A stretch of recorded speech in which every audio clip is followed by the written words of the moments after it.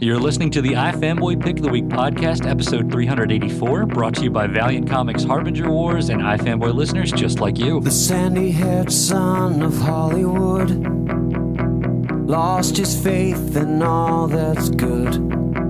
Closed the curtain, unplugged the clock, hung his clothes on the shower rod, but he never got undressed, and no, he never made a mess. Hello, welcome to the iFanboy Pick of the Week podcast, episode 384. My name's Paul Montgomery. Joining me, Mr. Ryan Haupt.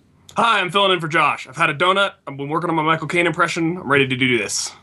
That was a really good Michael Caine impression just there. And our special guest this week, Mr. Conor Kilpatrick. Good morning.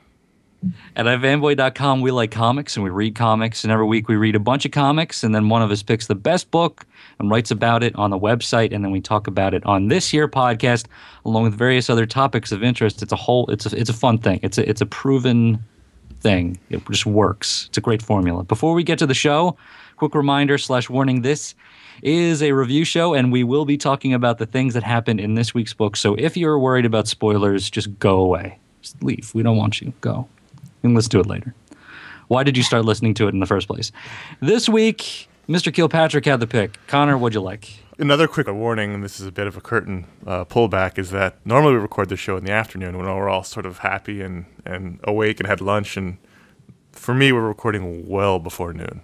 This is a pre-lunch show. This is almost a pre-breakfast show. So. But I've also learned that you guys are not coffee drinkers, which explains your lack of enthusiasm. So I'm just saying, if I nod off in the middle, that's why. All right. Caffeine is the most widely consumed drug on the planet. I don't know where our enthusiasm comes from when we have it. I don't know. Comes from good comics, Paul. Speaking of good comics, Animal Man number 20 was my pick of the week. Animal Man, if you recall, way back when the New 52 started 20 months ago, Animal Man was one of the best books. It was one of the buzz books. It was one of the books we loved on the show and on the website. The first issue was pick of the week. The 6th issue was pick of the week. And now the 20th issue is pick of the week, which is funny because, and I didn't know this until after I decided on the pick, this is part 2 of a story that began in the 6th issue. So both sides of this story were pick of the week, which makes sense to me because they're fantastic. What this story is basically looking into the film that Buddy Baker shot when he was tried acting, give acting. This is Darren Aronofsky film that he did on the side. Tight. So basically what happened in the 6th issue was that on their little road trip to hell, Buddy Baker's son Cliff watched the first half of the movie on his phone until the battery died, and that's what we saw. Then this part, in the aftermath of Cliff's death, Buddy is watching the second half of this film. And so basically the issue is mostly scenes from the movie as drawn by Jean-Paul Leon, which parallel emotionally his life. There's a lot of subtext. I remember when the last time it was picked, people complained that this was a filler story. It didn't make any sense, and it didn't connect to the main story. Missing the point. Which, of course, is bollocks because it's all about the subtext of what we're actually seeing and how it relates to what's happening in Buddy's life. It's all related emotionally. I love the concept of the fact that this is a character who isn't your typical superhero. He has an innate sense of heroism, but he also has a lot of other interests, and one of which is being an activist for animal rights, and one of which is being an occasional actor. And I love the idea that he starred in this film about a down-and-out superhero. And the issue ends with him finding out that he has been nominated for an Academy Award for Best Actor for the film. At the worst possible time. In the midst of his horrible, horrible pain from his son's death, living in squalor in a bedroom that's seen better days, and just not wanting to deal with the world, he's now going to be thrust into the spotlight of the world. And as it says in the teaser for next issue, fame comes to Buddy Baker. So there's a lot going on here, and I loved every bit of it. I love the idea of just entering into this movie and seeing the world through that. Yeah, Buddy's he's a well-rounded guy, and so like you said, he has other interests, he has other skill sets, and that he's an actor. And then there's also the whole thing, he's a family man too. And so we're getting a bigger picture of who he is as a person, and I like that a lot. And I like this stuff and these issues, like you said, issue 6 was the other one that was sort of the first half of this. Mm-hmm. These issues, even though they're departures, they're more to the core of what I liked about that first issue and what I like about Buddy Baker in general from older Animal Man stories. And it's sort of it's sad, but some of the like the superhero stuff, the other stuff that's the more mainstream kind of thing, or it's more of a horror bent to it. obviously, but that stuff is less interesting to me, and the Rot World stuff, I mean, really lost me. Well, I think one of the benefits of this book, or one of the pluses, is that we're now out of the Rot World story, and this felt tonally much more towards what we liked in the beginning. It seems to be, remember that was when the book was really good and people liked it. Let's get back to that. At least that's what it felt like to me in this issue. We go back to Steve Poe or Poe or however you say his name next. Right. Who he's a fine artist. I just don't think he's right for this book anymore. And I think one of the things that was best about this issue was that John Paul Leon and Timothy Green II were the artists, and their art fit the story much better. So this could be a one-issue sort of oasis until we return back to what we haven't loved so much for the last year. But for now, anyway, I think this was really great. Yeah, I'm kind of in wait and see mode with this one. Unfortunately, I think this was my favorite. Yeah, this was my favorite. Number one issue coming into the New 52. It was up there with Batman and everything like that. But yeah, it's just it's gone in and out of my interest level. So Ryan, did you read this? Yeah, I loved it. I honestly, I can't think of a much better compliment, but this almost read like an issue of Astro City. Yeah. Yeah. Where it had a lot of themes going on, a lot of real world issues of being a superhero, and a lot of like metatextual stuff that just felt very much in the vein of an Astro City style issue, and then John Paul Leon just killed it. Yeah. I've liked his art for a while, and I think this is the best thing I've seen from him in a long time. Yeah, it's a real mainstay in best covers of the week. I love praising his stuff to the rafters, but it feels kind of rare, at least these days, to see the interior stuff. Yeah. Mm-hmm. So this was a nice treat, and I like that it kind of, if you didn't know what this issue was all about going into it, I mean, just flipping it open, it's a bit jarring because it's, wait, who are all these characters? And like, oh right, yeah, that movie he made, and so it's this nice surprise, and it comes at a really important point for a refresh because with the death of that mullet. And the kid who had the mullet too. He shouldn't be forgotten either. But that mullet was really important. It was impressive in mullet. It was just like this big finger to everybody. Like I'm going to keep this hairstyle, and like he kept it till the end. His whole entire existence, he had that mullet. The story in the movie was great too. I like this is a really low level D-list superhero in this world. The Justice League is real, at least the world of the movie. But he's a superhero who runs around in a homemade costume and his video goes viral. He finds fame. Fame is fun and fleeting. It ends up crushing his life in the same way that Buddy's quest for heroism has sort of crushed his life. So there are a lot of interesting parallels running through the two stories, and I love this. I would love to continue to go back to the film. I wish it wasn't over. Yeah, I heard a lot of comparisons to Hawkeye. Mm-hmm. Oh, they're blonde. They're certainly there in the yeah, and they're always bandaged up. Yeah, and then the visual style, and then there's just the storytelling style, but then also just the fact that it's a superhero story, but it's not the typical superhero story. It's about the rest of their life. It's what they're doing when they're not avenging or whatever the log line in Hawkeye is. Right. And that's a lot of fun, and I wish that they could sustain that, and people would be interested enough to keep coming back to that month after month. Well, there was a mix of it in the beginning, and then we got mired in Rot World for so long. And in the beginning, he was a superhero, but he was also a dad, and he was also doing PR for this movie, and he was also on T-shirts, and he was also the great first page of that first issue. He was giving an interview about his life, and it was an interesting mix for a character, and it got stuck in that story, and which ultimately I really liked parts of, but it totally derailed the book from what it was in the beginning that people loved.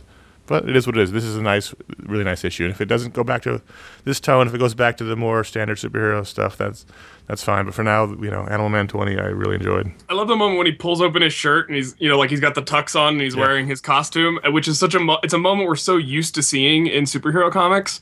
And then it's pointed out to him in the next page, like, why were you wearing that under a tux? That was ridiculous. Really uncomfortable and hot. Well, speaking of Hawkeye number 10 came out this week, which was an issue drawn by Francisco Francavilla, who we really love. Also another mainstay in the best covers feature that Paul does.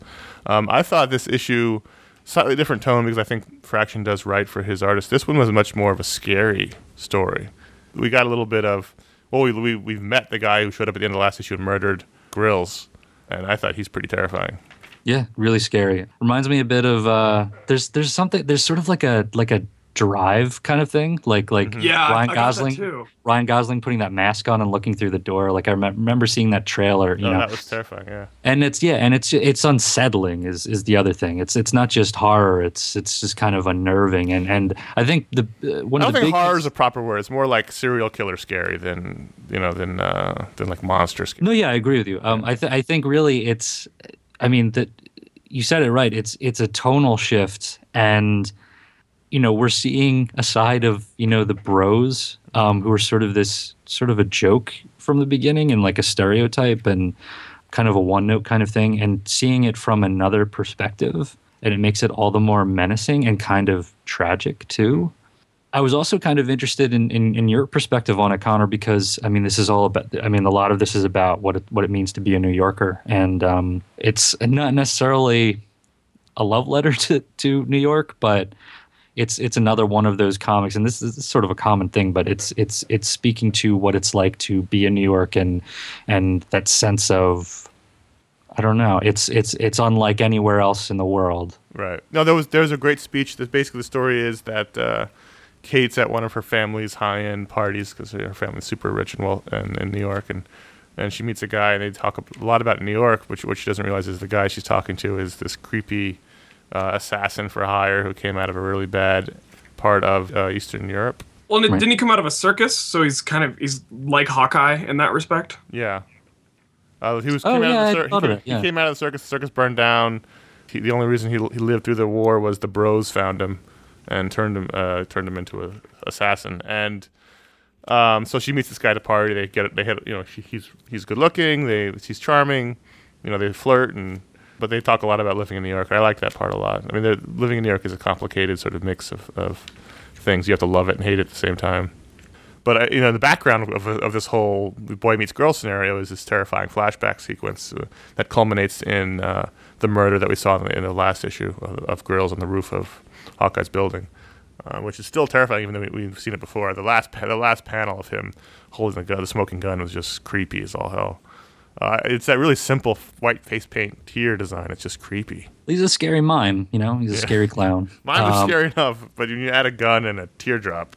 Did I miss, or are we still looking forward to the issue that's all from the dog's point of view? Is that happening? I hadn't heard about that. I just remember hearing all about it and be like, oh, that sounds cool. It's like the mysterious incident of the dog in the nighttime or something, and it's like it's all about voice and it's from the perspective of the dog. Maybe that's coming up, but I just feel like it was talked about for a lot, and then I never remembered reading it. That. Did you dream it? No, it was. But then Dog Cops episode. I feel like maybe it's the next issue or something, but I think it's about the dog witnessing the murder of Grills or like stumbling on it, and then the mystery from a dog's point of view. And I thought I've been really looking forward to it. So maybe it's next. I don't know. That's possible. Well, Hawkeye continues to be good. I like the fact that he can change tones. You can do a really good, sort of goofy, funny caper issue, and then you can do like a creepy serial killer issue, and it all sort of works together. It doesn't feel jarring. And as you said, I really like that he wrote, that Fraction wrote to his artist. Like he didn't try to have him do David Aja stuff, which I wouldn't have worked. No, they don't have the right rhythm. It's a different thing. So, yeah. And we don't talk a lot about DC books these days, although this week we're going to talk about it more than usual because it was for me, a light week on Marvel books. But one of the best books continues to be Earth 2. Earth 2 number 12 came out, and I really like what James Robinson is doing here, slowly building the team. We've got quite a large team at this point. Not large, but it's getting there. We've got Green Lantern, we've got Flash, we've got Hawkgirl. We have seen the Atom, and we've seen Mr. Terrific, and now we've basically got the full-fledged introduction of Dr. Fate. And I really love this. This feels very much like classic James Robinson. He's in his little bubble. It's almost like when he was in a Starman bubble, and he's allowed to build his world and build the characters and build the relationships at the pace he wants to do it at. And when you have someone like Nicola Scott and Trevor Scott doing the art, all the better. I thought this was another wonderful issue of Earth 2. Who is the new Batman of Earth 2 is what I'm we're going to find out soon. Being told to ask. He's going to be the annual. So what's happening next, I believe? Next issue, War, Fire, Captain Steel, and Batman. So there you go. But I'm really surprised you're not reading this, Paul. I'm a bit behind on it. I think I got a little bit lost in the introduction to Fate. Like it was very wordy. In the last issue or the one before that, I don't know. But I'm gonna get back into it because I got to know who is the new Batman. It very much feels like the old kind of JSA stories. You know, the characters are there. That's my bread and butter. I mean, that was my. I mean, I'm more of a JSA guy than a JLA guy, Right. and a lot of that has to do when I got back into comics, and that was the height. I mean, that was the start of Jeff Johns working on. The thing is, James Justice Robinson is a very specific writing style, and I think people either like it or don't like it. Ever since you guys pointed out how he bolds the words, sometimes it can be very difficult to read for me because I'm kind of like reading it in my head with the right tone, and it just gets kind of silly. Ryan, you read this, but I did read this. Not having read the series before at all, or I'd read the first couple of issues and then kind of dropped off for I don't even know why. I think I just it was one of those where I forgot about it one month, and the next month I was like, oh, oops. So. But I went ahead and picked this up, and I feel like Dr. Fate is one of those characters that they're constantly reinventing and reintroducing. Mm-hmm. So I feel like that's a pretty commonly told story. I was glad that they didn't do too much with his redesign because as we've all mentioned, some of these redesigns are not good. And there's a nice little scene where Jay's costume is all messed up and he asks Fate to fix it, and Fate's like, no, it's within you. And I'm like, well, if it's within you, can you within something different? I think you'd be hard pressed to get a better Dr. Fate interpretation than what they did with Young Justice, the animated series. There was Bill Willingham wrote an issue where Detective Chimp had the Fate helmet, and that was great. Right. But I think as the team is growing, you're getting that JSA dynamic. You're starting to. In the beginning, it was basically just Green Lantern and Flash, and it was more like a buddy cop book. But and it's nice in this book because even as somebody who only read the first couple of issues and then jumped back in, it's very clear from the way it's being written that the strongest rapport on the team is between these two characters. Like that's just obvious on the face of it. It should be. Because they're the linchpins of the. But it's cool watching Alan Scott be a little awkward with Hawk Girl and not really know how to balance his responsibilities, and everybody trying to figure out who or what this Dr. Fate thing is. And I thought he balanced the relationships really well and kind of that getting to know each other as a superhero fraternity. Yeah. All right, I'm going to get back into it. It's not just for new Batman, but for all the and then at the team end, dynamics. They were hanging out in Alan Scott's very nice apartment. They've got their own Tony Stark. Ryan being on the show means Age of Ultron is back. I didn't know that I was the only one reading this. Yay! Do you not like it? I dropped off. Okay, why? I did as well because it's muddy and. I don't want to be that guy and say it doesn't matter, but there is a sense that it's very ancillary. It doesn't. Yeah, but I think that's what I like about it. I think it's nice being out of the grind, guys. And I didn't drop off because it was ancillary. Because I dropped off because I wasn't finding it compelling. Okay, I really had that would be my chief reason. I really had a problem with the art, and I know the art has changed, but so it's Brandon Peterson now, whom I like a lot. And this issue is basically last issue, spoiler warning, Wolverine kills Hank Pym in the past before he creates Ultron.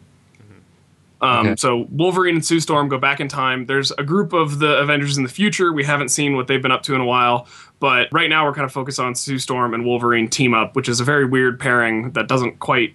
It works, but it's awkward. I remember reading that that Wolverine in the X-Men issue that it was Matt Kint. Yeah. So Wolverine straight up murdered Hank Pym right as he was having the idea for Ultron, and now they've come back to the present. And now Biff owns the casino, and pretty much it's all messed up. That is kind of what it is, and who doesn't love an alternate present, alternate future storyline? So, the Kree Skull War made it to Earth, and the Defenders are the main team as opposed to the Avengers. So it's Colonel America and Star-Lord because they have to put him in everything now, and Janet is Captain Marvel, and Cable has a Cyclops vibe going on, and there's still a Wolverine who just seems like regular Wolverine. So then there's a Wolverine versus Wolverine fight. So it's just kind of Sue Storm and Wolverine trying to figure out what's going on in this alternate present, and the Defenders not really knowing thinking they're Skrulls because I guess the Skrull invasion is still a big part of this present. And Tony Stark has this army of iron robot things. So I don't know. It's just kind of wacky and fun, and there's big ideas and what if kind of scenarios, and I who doesn't love a good what if? So it's like Mary, an old maid, and she works at the library now, and it's called Pottersville, and Pimsville. I just didn't. I didn't find it interesting. That's all. Is the vibe that they now was like, oh no, this is worse. We have to save Ultron, and no, we need a little bit of Ultron. Wolverine is still very steadfast in trying to figure out. He's trying to rationalize that this present is better. So he's still saying, we've made it better. And Sue Storm is the one having doubts, where she's kind of like, well, now that Hank Pym's dead, we don't get Vision. And what does Vision mean to the Avengers? And is he relevant? And is having Vision worth having Ultron? So I think that's what it's going to come down to eventually. Well, what's their place then? Because like, do they still exist? Right, they still exist, but it's not clear that they're supposed to. Like, supposedly Sue and Reed haven't been back on Earth for years, so everybody's very surprised to see Sue, and Ben Grimm's there, and he has a reaction, and then the fact that there's a completely separate and distinct Wolverine. So there's still a lot of unanswered questions, and I'm kind of just along for the ride and enjoying. The whole whether or not it matters thing is irrelevant. That's not an issue for me at all. I wish I found it compelling, because I do really like alternate timeline stories. But yeah, and it's got Steve with an eye patch, and he's got like the 3 Wolverine scars like Nick Fury has in the Ultimate Universe and all that. So there's a lot of fun little ideas happening.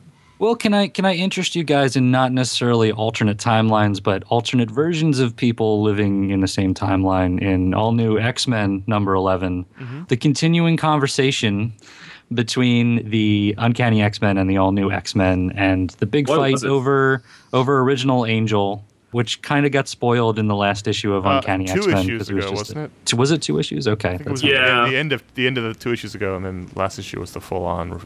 Yeah. That definitely weakened this issue for me.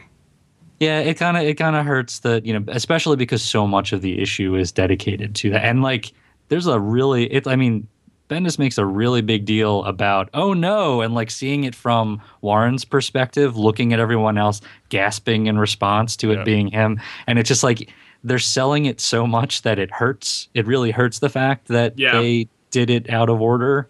So that's a little bit of a problem, but I think the issue rebounds, especially with there's sort of a Party of 5 vibe between Kitty and Jean having a bit of a heart-to-heart on the basketball court. It's just like, it felt like 90s TV to me in a good way. I like the soap opera aspect to this. I love that aspect of it, yeah. And I'm continually impressed with the fact, and we've talked about this before, that they're actually following through on the promise of this story that it's going to be past versions of characters interacting with the present versions. And then in a bit, as we heard from C2E2, they're going to do this Battle of the Atom thing, and we're going to have future X-Men coming in, and there's going to be 3 different versions. And the strength of this makes me excited for that, because it's going to be Bendis, Wood, and Jason Aaron working on it, and all really good names and all really good with these X-Men characters.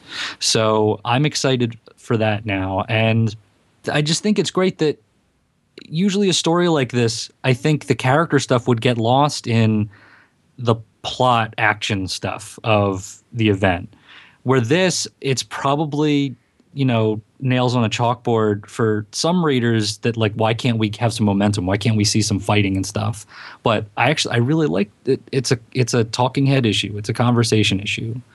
That's really refreshing. And also, this issue introduces a threat from the Uncanny Avengers. Bringing in Thor. So I thought that was, I'm curious to see what happens, but it's like, we started off this issue with almost the exact same standoff between Wolverine's X-Men and Cyclops' X-Men, and then we end the issue with now Wolverine's X-Men are going to flex and stare at the Uncanny Avengers for the next issue, and I'm kind of like... It's going to be awesome.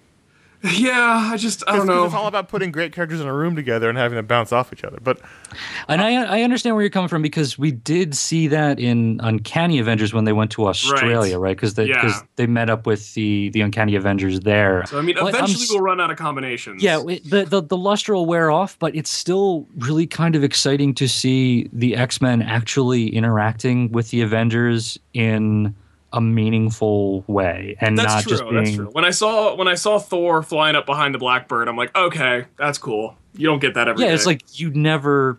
I mean, like, you see that sometimes, but it's just sort of, I don't know, it's just too...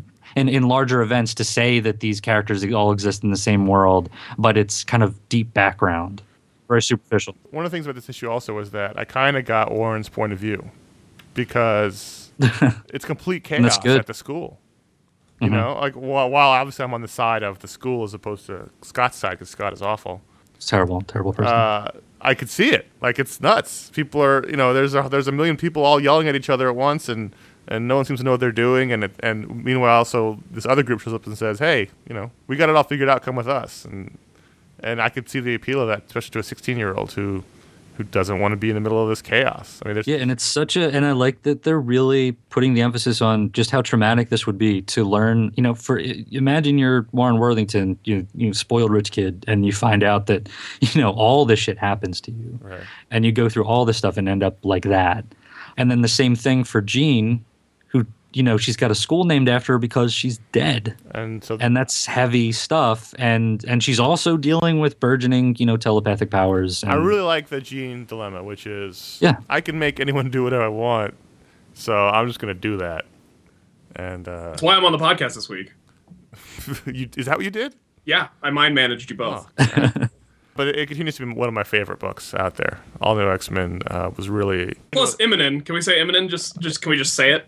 Do we need to say anything else? It's funny because when he was gone for that arc and Marquez drew it, I thought it was great. But then when Immonen came back, I was like, oh, okay. I like them both. They're both great, but Immonen I love them both, actually. I think it always looks wonderful. Good. Yeah. He's got a great way of just drawing chaotic scenes really elegantly. In the meantime, this episode of iFanboys Pick League Podcast is brought to you by Harbinger Wars #3 from Valiant, featuring the debut of the all-new Hardcore by Joshua Dysart, Dwayne Straczynski, and Clayton Henry. On June 5th, what happens in Vegas must just destroy the Valiant universe in Harbinger War 3. Find out more at valiantuniverse.com. And Paul, you're still on those books, right? Yeah, Mind Bullets. Mind Bullets. And they're bringing back all the the classic stuff, hardcore, if Ron were here, Hard Corpse. Hardcore. Yeah, hardcore. It's the hardcore. Yeah. Connor, tell me about 10 grand, and could you pay me 10 grand to read J. Michael Straczynski? It depends on if you like Ben Templesmith. 10 grand is the new #1 issue from Image. It's written by J. Michael Straczynski, drawn by Ben Templesmith. Drawn seems to be understating it. He paints the whole thing. Connor, I have a question for you before we get into the content of 10 grand. So I remember you for a while had a no independent books in single issues thing going. And this is an independent book by J. Michael Straczynski. And if your concern was that they might not finish, I'm very curious to hear why you thought this would be worth reading. This might never be collected because this might be all there ever is. It might just be this issue. And, that's a good point. And I really like Ben Templesmith. I wanted to see what he was doing, and it. I'm not saying I'm going to continue reading it. You don't like J. Michael Straczynski's watered down Hellblazer? What Straczynski has done in the past is he's able to start things really well, which I think is part of the anger from that comes with his stuff is that, and Superman aside, which was a disaster from the beginning, but he has in the past had really great issues. First issues particularly, they start to peter off as they go, but he does really work well in this milieu. His Midnight Nation story remains one of my favorite runs in a book. That sort of supernatural element. Which made me chuckle because Midnight Nation is all about the guy walking across the country, which obviously there's the Superman later on. But then in the second page of this book, the guy mentions that he's like, it's a nice night, I'm going to walk. I'm like, of course you're going to walk. Why would you take a car? It was good. I enjoyed it. I mean, you're right. It's a low-rent Hellblazer, but that's what a lot of these stories are. I remember reading a Mike Carey novel a couple years ago that was great. That was also basically the same thing. Low-rent Hellblazer story. But Templesmith brings a lot to the table. He really does create an interesting and dynamic world in an art style that's completely unlike anything else that you read. And I thought there was some interesting concepts in here. I liked the Angel keyboard that you could that was really cool. The hacking with the Angel computer stuff. Apparently Angels have their own internet? They have their own search engine, or they have their own language that if you use on a search engine, you get Angel results. Do you have to code for that? I think if you just get an Angel Fire domain name. Angel Fire, right. Yeah. Right, yeah. Okay, perfect. So the Angel Fire thing was really just as a feint. That's what Angel's been using, I see. GeoCities is for the more terrestrial-based. That's for the slug people. The people who live under exactly. The mole-men. Yeah. But anyway, Paul, if you really like Templesmith, it's worth reading.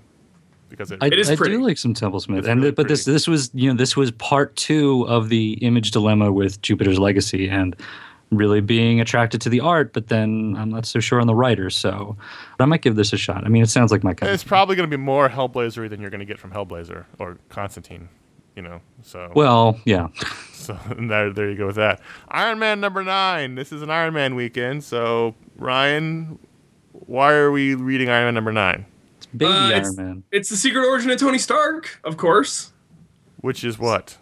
We don't know. This is only part 1. So, This is more about his prologue. dad, right? Like his parents and. Okay, so boyfriend. if you've been reading Iron Man, he's in space now. He's got ugly space armor, and he was on this ship planet thing that got destroyed by Celestials, and now he's going after the robot that led to its destruction.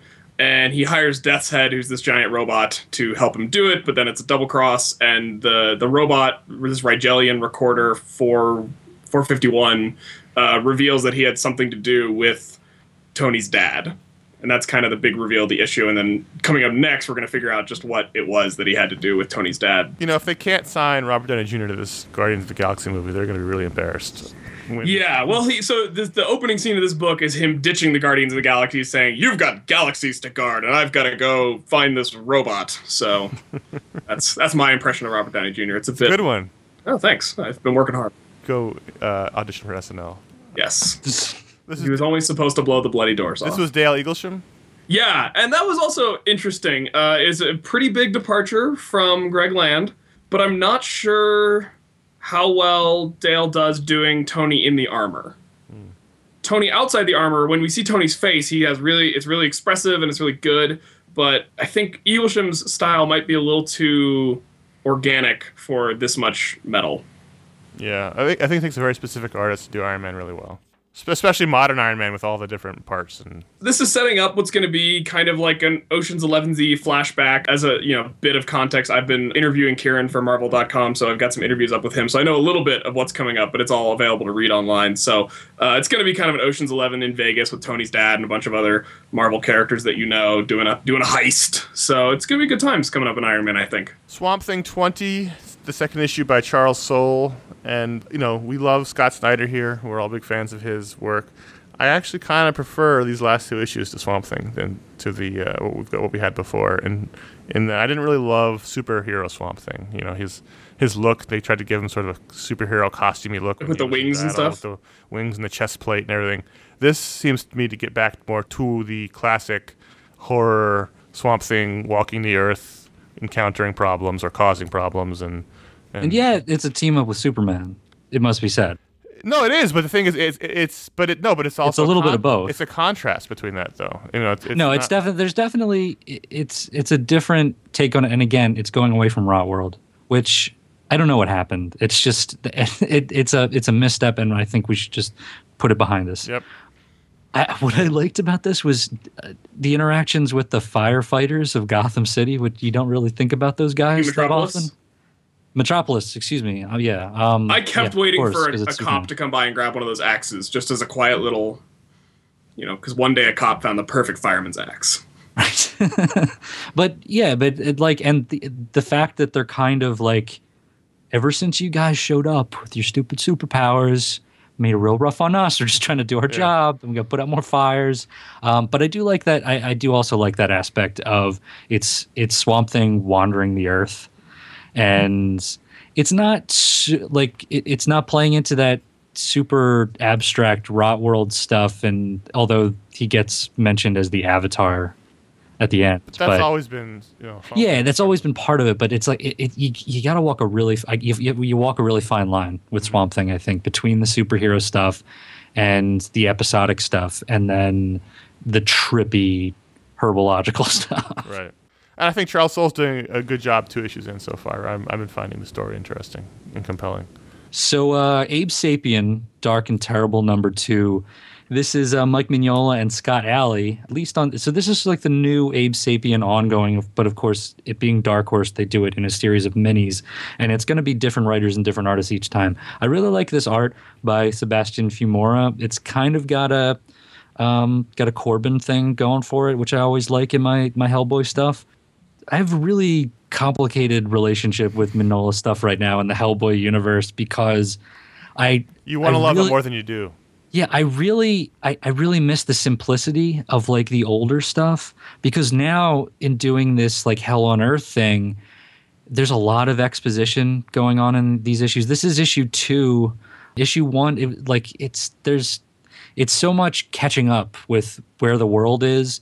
But I like to hope that in the coming months, it's going to plateau, and we're not going to have to deal with telling everybody how the world works now. The fact that there are mutants all over the place, and we can just go about our business and tell more fairy tale and like folktale kind of stories that I really love about Hellboy and BPRD.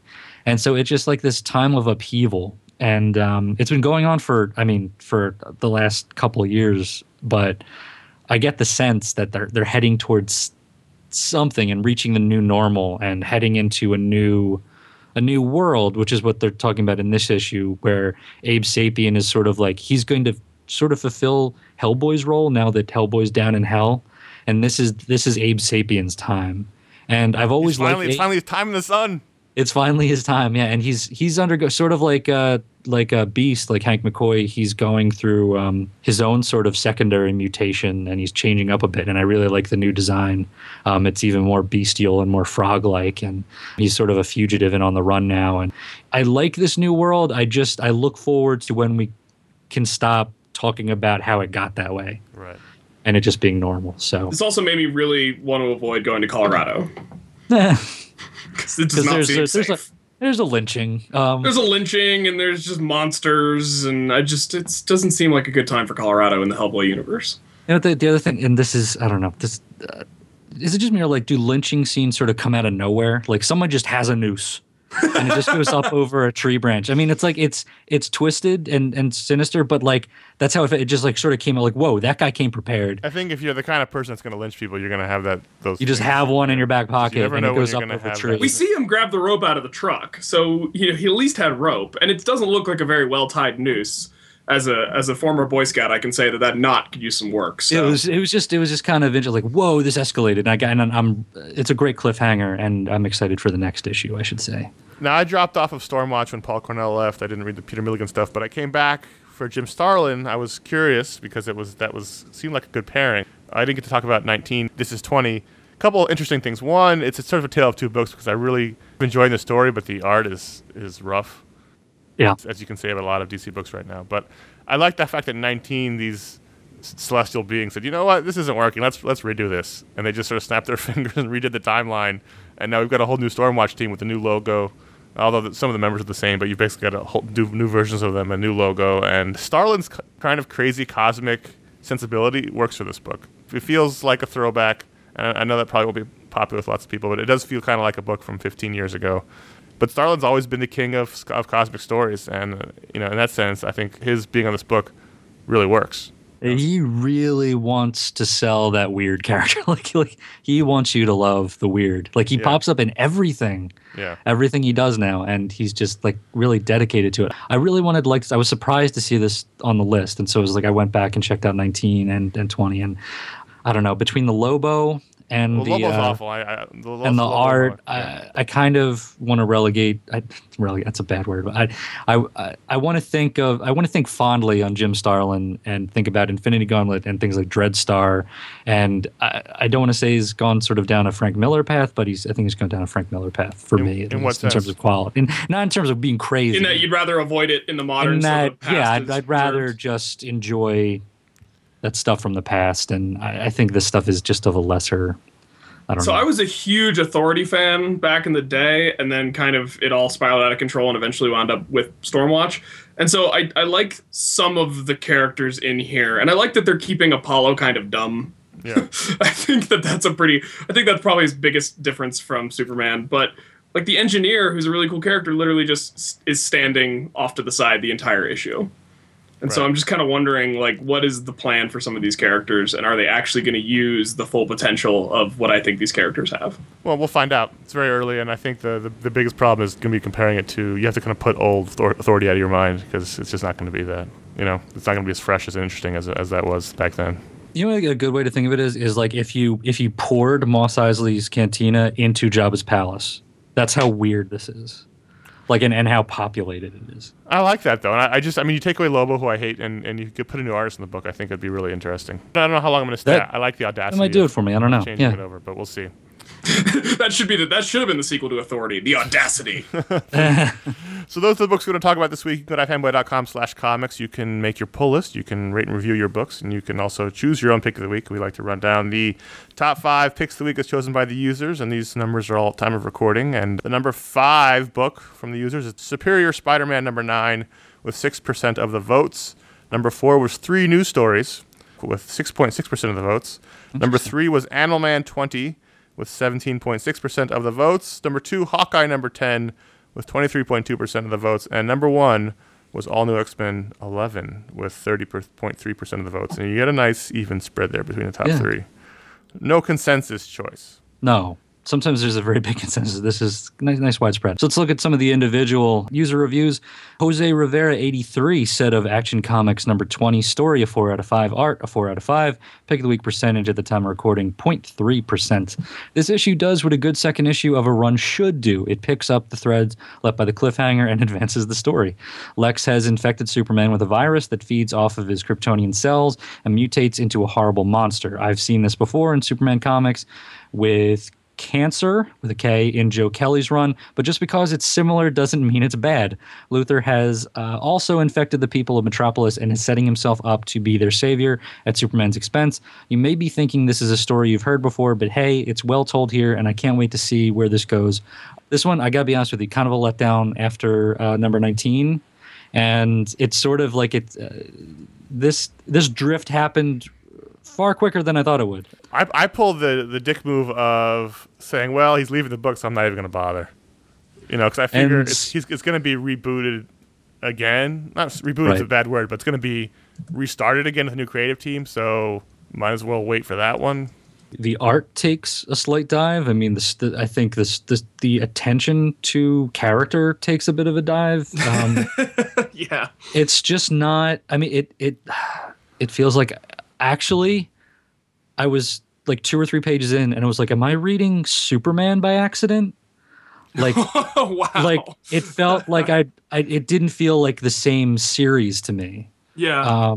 Even though it picked up on the threads and the cliffhanger, like you said, from issue 19, but it felt like a New 52 Superman issue. As a Superman fan, you're really hanging your hat on Superman Unchained, because if that doesn't pan out, you're that and the Adventures of Superman, right? The comicsology thing. I want to say one thing about Action Comics is that there is a backup in this that is very pretty to look at, but it's being written by Scott Lobdell, and I kind of have a problem with Kryptonians quoting Shakespeare. I'm not really sure how they have the context of Shakespeare. I don't think it's really that appropriate. Right.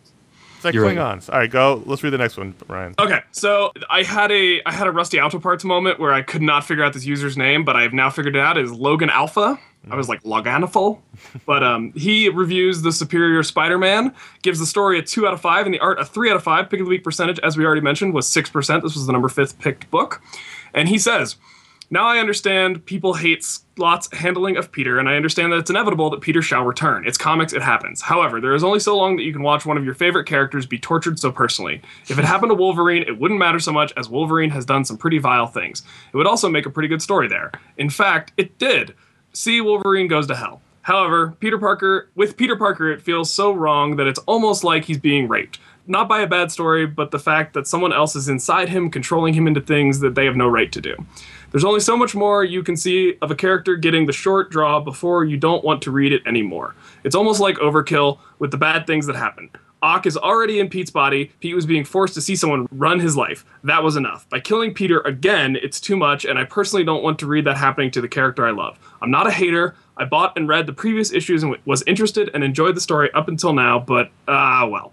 How and when Peter comes back will be interesting, but I would rather not read this until he does come back, so I'm voting with my cash and jumping off here."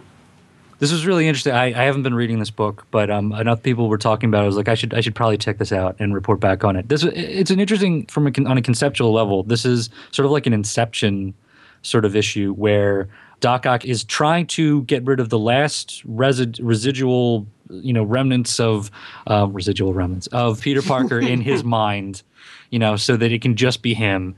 And Pete is sort of like, it's sort of his last stand, like all his memories, and so Doc Ock has to actually go into a visualization of Pete's memories, and the Inception thing is sort of where the Daily Bugle is sort of dismantled from the top, and Pete is actively losing hold of all of his memories and the people that he knows, and he's sort of experiencing his past being torn out from under existence. Erased from existence, yeah. And he doesn't, and by the end of it, he's like, wait, but I'm Peter Palmer or something, or Parker Palmer, whatever.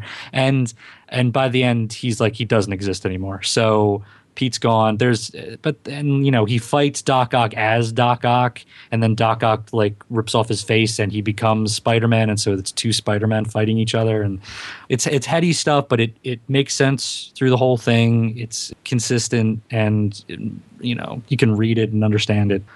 I don't know. I also think Stegman's better than a 3 out of 5. Yeah, I agree with that. I think Stegman brought it with this issue, and it looked really fantastic.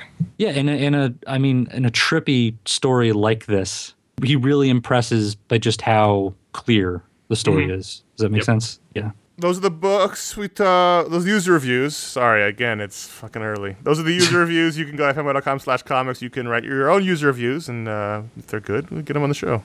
Yeah, and another way to say that you love us is to buy a swing set or a recreational vehicle or a crossbow on Amazon.com. Just go to ifanboy.com/Amazon. There's also a link on the homepage, and you can just buy stuff, and we get a little cut, a little percentage, little love from that, and we do appreciate it. So, and you can also make that your sort of your bookmark. So every time you go to Amazon, you're going to the iFanboy affiliate thing for Amazon, and we get the love. So thank you. Book of the month. Now, normally we'd be talking about the book of the month on this podcast, but we already did a book explode. So we figured we can point you over. Me and Ryan spoke about Mind Management Volume 1, The Manager, hardcover by Matt Kint, which is available where all fine comic books are sold. We liked this a lot, didn't we, Ryan? We did. And we learned a lot. Or did we? Did Matt Kint just make us? Manage you? So we've done this once before with Asterios Polyp, where we moved the Book of the Month discussion over to a Bookexplode show. We did that here because Ryan and Paul talking for an hour about the book as opposed to 5 minutes on this show is probably much more interesting. So if you want to hear Paul and Ryan's thoughts about the Book of the Month, go over to the Bookexplode. So check that out over there. There's a lot of Easter eggs. If you don't know a lot about mind management, it's a little like Lost. There's even a foreword by Damon Lindelof, and there's a Flight 815. So if you remember that time when you really loved Lost before you didn't like it anymore and hated Damon Lindelof, check out Mind Management. And there's also my text review, and you get to see the creepy portrait of Meru with her brain pan exposed throughout the month of May. Awesome. So let's do some audience questions. The first one's from Herman, who writes and says, if you were William Randolph Hearst, would you A, buy a comic company and publish the comics you want to read, or B, use your influence to push a war with North Korea and call them Nazis so that in 10 years' time a multitude of comic continuity problems could be reconciled with the real world? The JSA and Captain America would reminisce about fighting Nazis back in the war. They could have kids that were born really later in their life, and the Punisher and Iron Man could have a war to be tied into their origins. No more sliding timeline. Magneto would be out of luck because sometimes you just can't fix everything. I think this has merit. But then again, that Red Dawn reboot happens, and so maybe that was, something to learn from. And if I was William Randolph Hearst, number one, I would definitely not do A, because I'd be a good businessman. I would know that would be a waste of my money. But I would definitely do B, but not for the sliding timeline, but so I could sell a lot of newspapers and become even richer. Because that's what William Randolph Hearst did. So if I was him, that's what I would do. Right? Yeah, I think, yeah. Have you seen San Simeon? I'd start a war to live there. I think the idea here, though, is that it's not about making a good or bad investment. It's like you're swimming in money. So you just do whatever you want, and it wouldn't be, I don't know. Be that big a deal if it failed on you. I don't know. It's a big deal for a guy like that. For a guy like me, if I'm William Randolph Hearst, I would definitely. You still want more money on top of the money. Well, that's what he did. Everybody runs out of money eventually if they spend it. Well, then if you're gonna be broke by the end anyway, why not go down with some comics?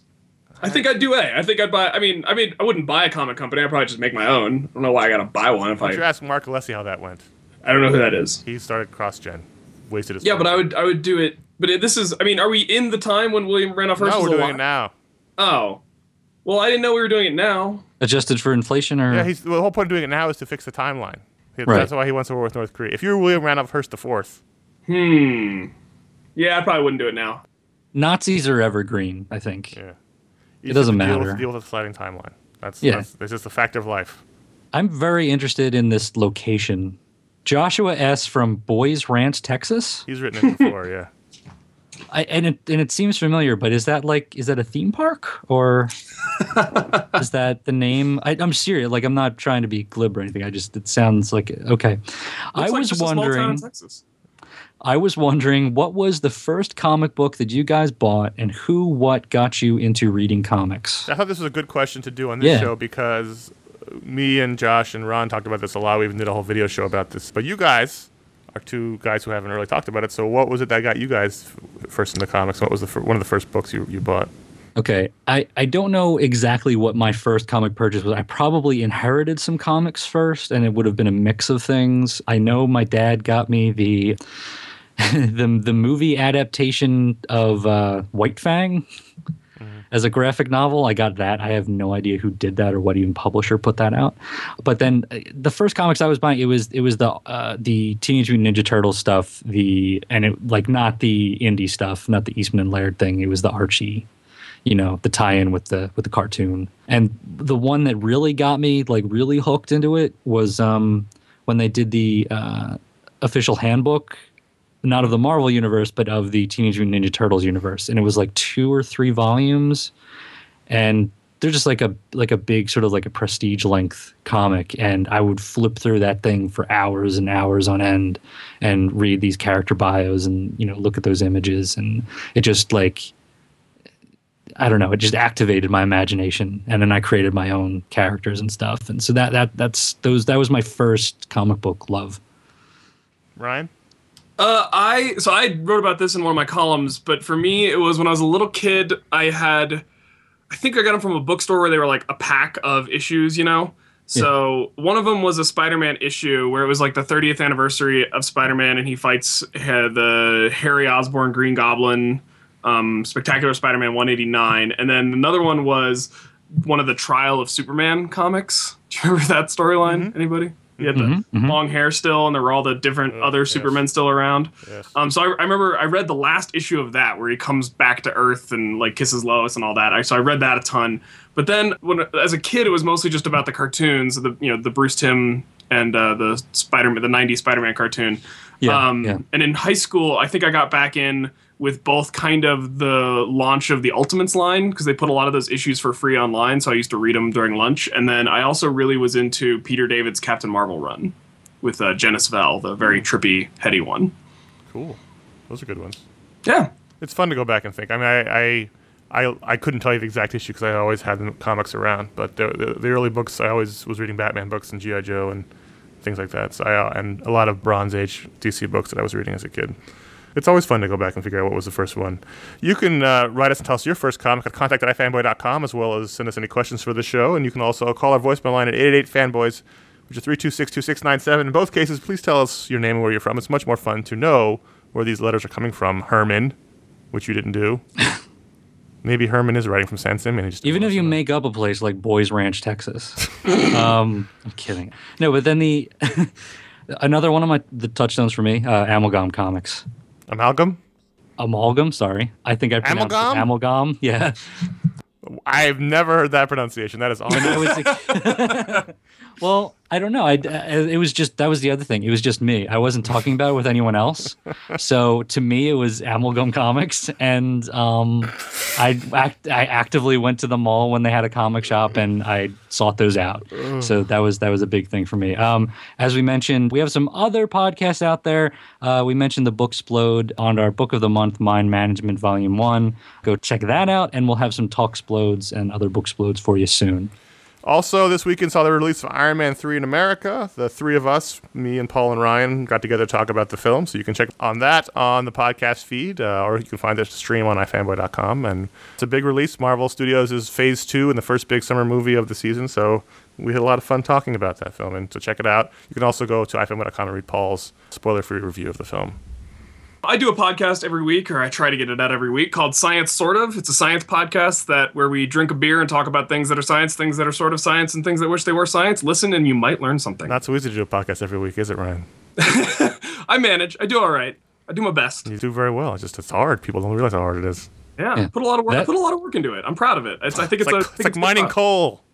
It's not that I think it's a little easier than mining coal. Coming from a coal state, I'm going to go ahead and give the coal miners the edge on that one. It's like mining coal in Minecraft. We could do a coal mining podcast where we mines.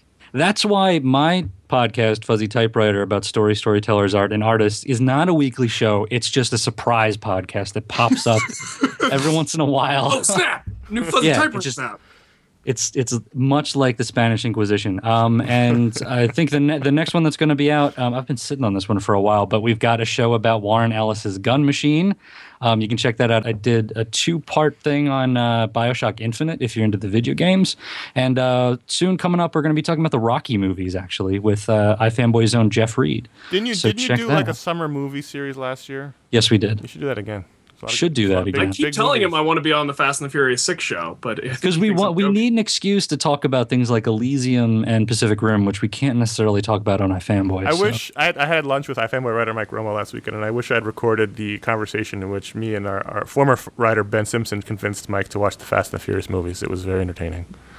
That trailer looked pretty good. They're fantastically dumb movies. Yeah, but it looked entertaining. You can find all this stuff except for Science Sort of and Fuzzy Typewriter because they're not on iFanboy, but you can find all the rest at iFanboy.com. You can read my Pick of the Week review. You can read Paul's Book of the Month review. You can find all the in-depth discussion. You can find Ryan's weekly column on Wednesdays.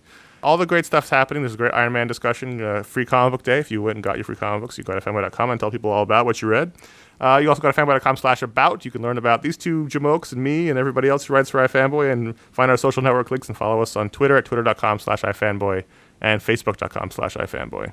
You can also email us with your keyboard and a computer box at contact@ifanboy.com or leave us a voicemail at 188-FANBOYS. That's 188-326-2697. Remember to leave your name and where you're calling from when you do that. But you can call with anything. Question, a comment, a concern, a discussion topic, etc. Try to keep it at 30 seconds or less because it's hard enough to keep this show tight, people. Come on, help us out. And if you dig us, write us a review in iTunes, or better yet, tell your friends about us, introduce your mom to podcasts, spread your iFanboy love, and I don't know, put some thumb drives out there at the movie theater. Tell people at Iron Man 3, just stop them and like talk about the movie, and then say, hey, if you want to hear some great comic book discussion, listen to iFanboy, I guess. That's how it works. That's how it works. Well, that's it for this week's show. We're going to go take a nap. I'm running on pure adrenaline right now. As soon as the show ends, I'm going to crash, and it's going to be spectacular. So until then, I'm Connor. I'm Paul. I'm Ryan. Goodbye. Was I supposed to say bye-bye? Was that my line? Sleepy time. Bye-bye. Sleepy time. Camera one closes in, the soundtrack starts, the scene begins. We're playing you now. We're playing you now. We're playing you now. We're playing you now.